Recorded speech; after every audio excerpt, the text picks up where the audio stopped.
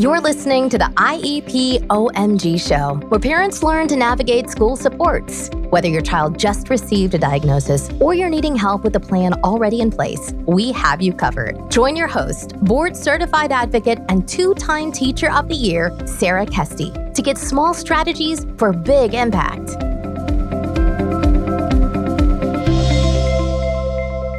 Welcome to the IEP OMG show. I am so thankful you're joining us. We know we're stronger together, and this process sure takes some strength. I'm your host, Sarah Kesty. I taught special ed for 17 years. Now I'm a board-certified advocate for special education and an executive function coach. My perspective represents having experience at all sides of the school meeting table, as a student, as a teacher, and with parents. Growing up, I had an IEP for speech and adaptive PE. My experience with my own IEP was confusing and disempowering. But instead of wallowing in what should have been, I'm funneling those experiences and what they taught me into action for you. I know what helps kids and what hurts kids in the 504 or IEP process, and I'll help you navigate that side too.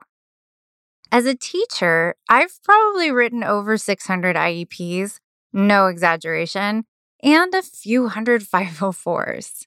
Again, I learned what works and what doesn't, and will share the best tips with you. Some of what the show covers might highlight failures in the school system, and I won't deny that there are many.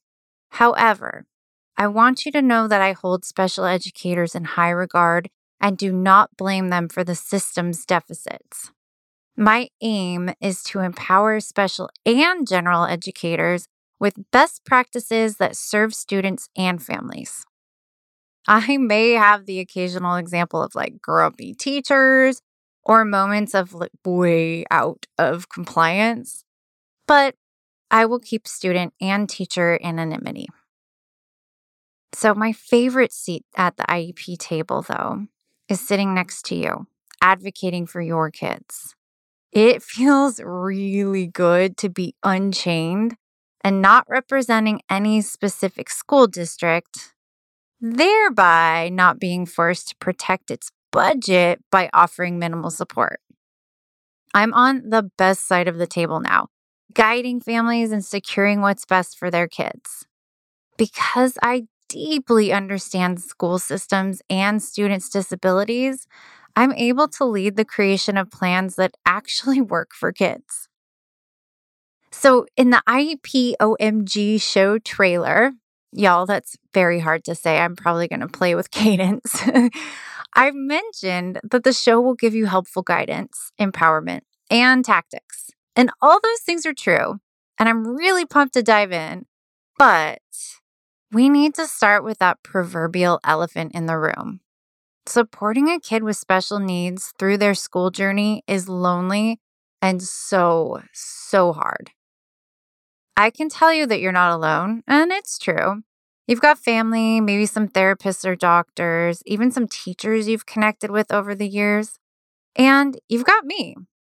But day to day, the speaking up yet again, the scooping your disheartened kid up and nudging them back into academic hurdling, that stuff, you're mostly alone doing that.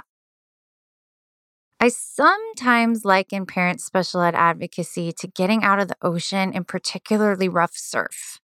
You make some progress, get knocked down, and get up again. You gather yourself, lift a foot to take another step, and get a wave to the face. You clear the water from your nose, repair your ego because you know some hottie just saw you do that, and you take another step, maybe another. Then you're knocked off balance again. Each hit strengthens your resolve to make progress, but it also weakens you. You wonder if it's this hard for everyone, and you feel angry that even a half step for you takes double effort. The process is exhausting. And I get it. I'm here to validate you. Advocating on behalf of your kid is tough work. The system is confusing, And there are a surprising number of gatekeepers and red tape situations, and your kid is struggling all the while. Sometimes hearing other people's stories can help you recognize your own journey. And let's be real, it feels good to know you're not alone and that your experience is valid. I'm going to share with you a couple of the patterns that I've observed over the years. Your kid is in trouble all the time. To manage his behavior, the teacher sends him outside or to the office.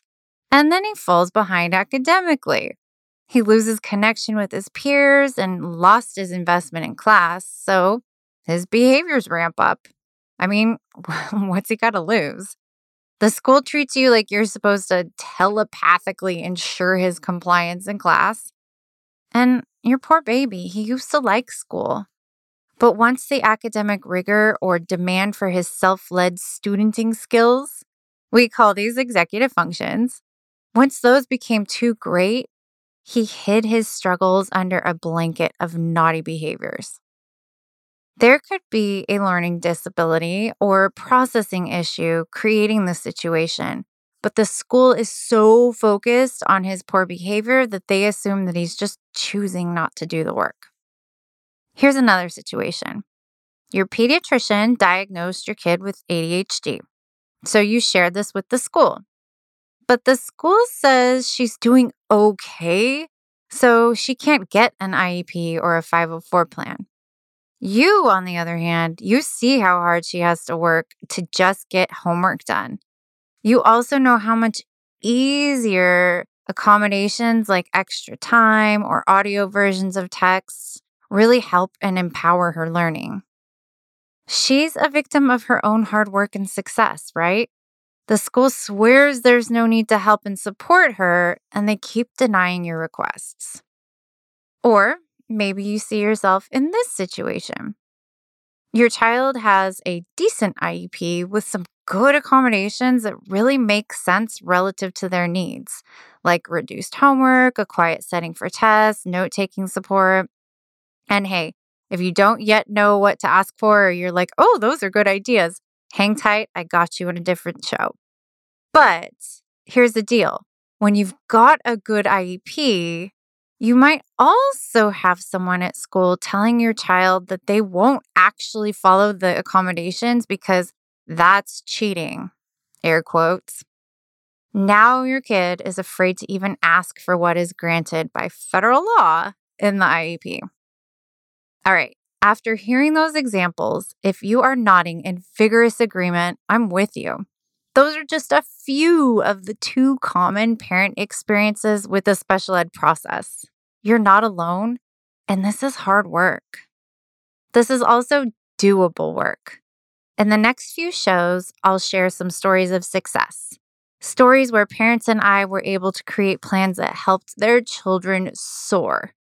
We'll also jump into some learning, because the more you understand, the better prepared you'll be. And don't worry, I'll make it fun and easy to understand. Parents, please know that I'm here. You can email iepomgshow@gmail.com to share your story and ask questions. I really look forward to hearing from you.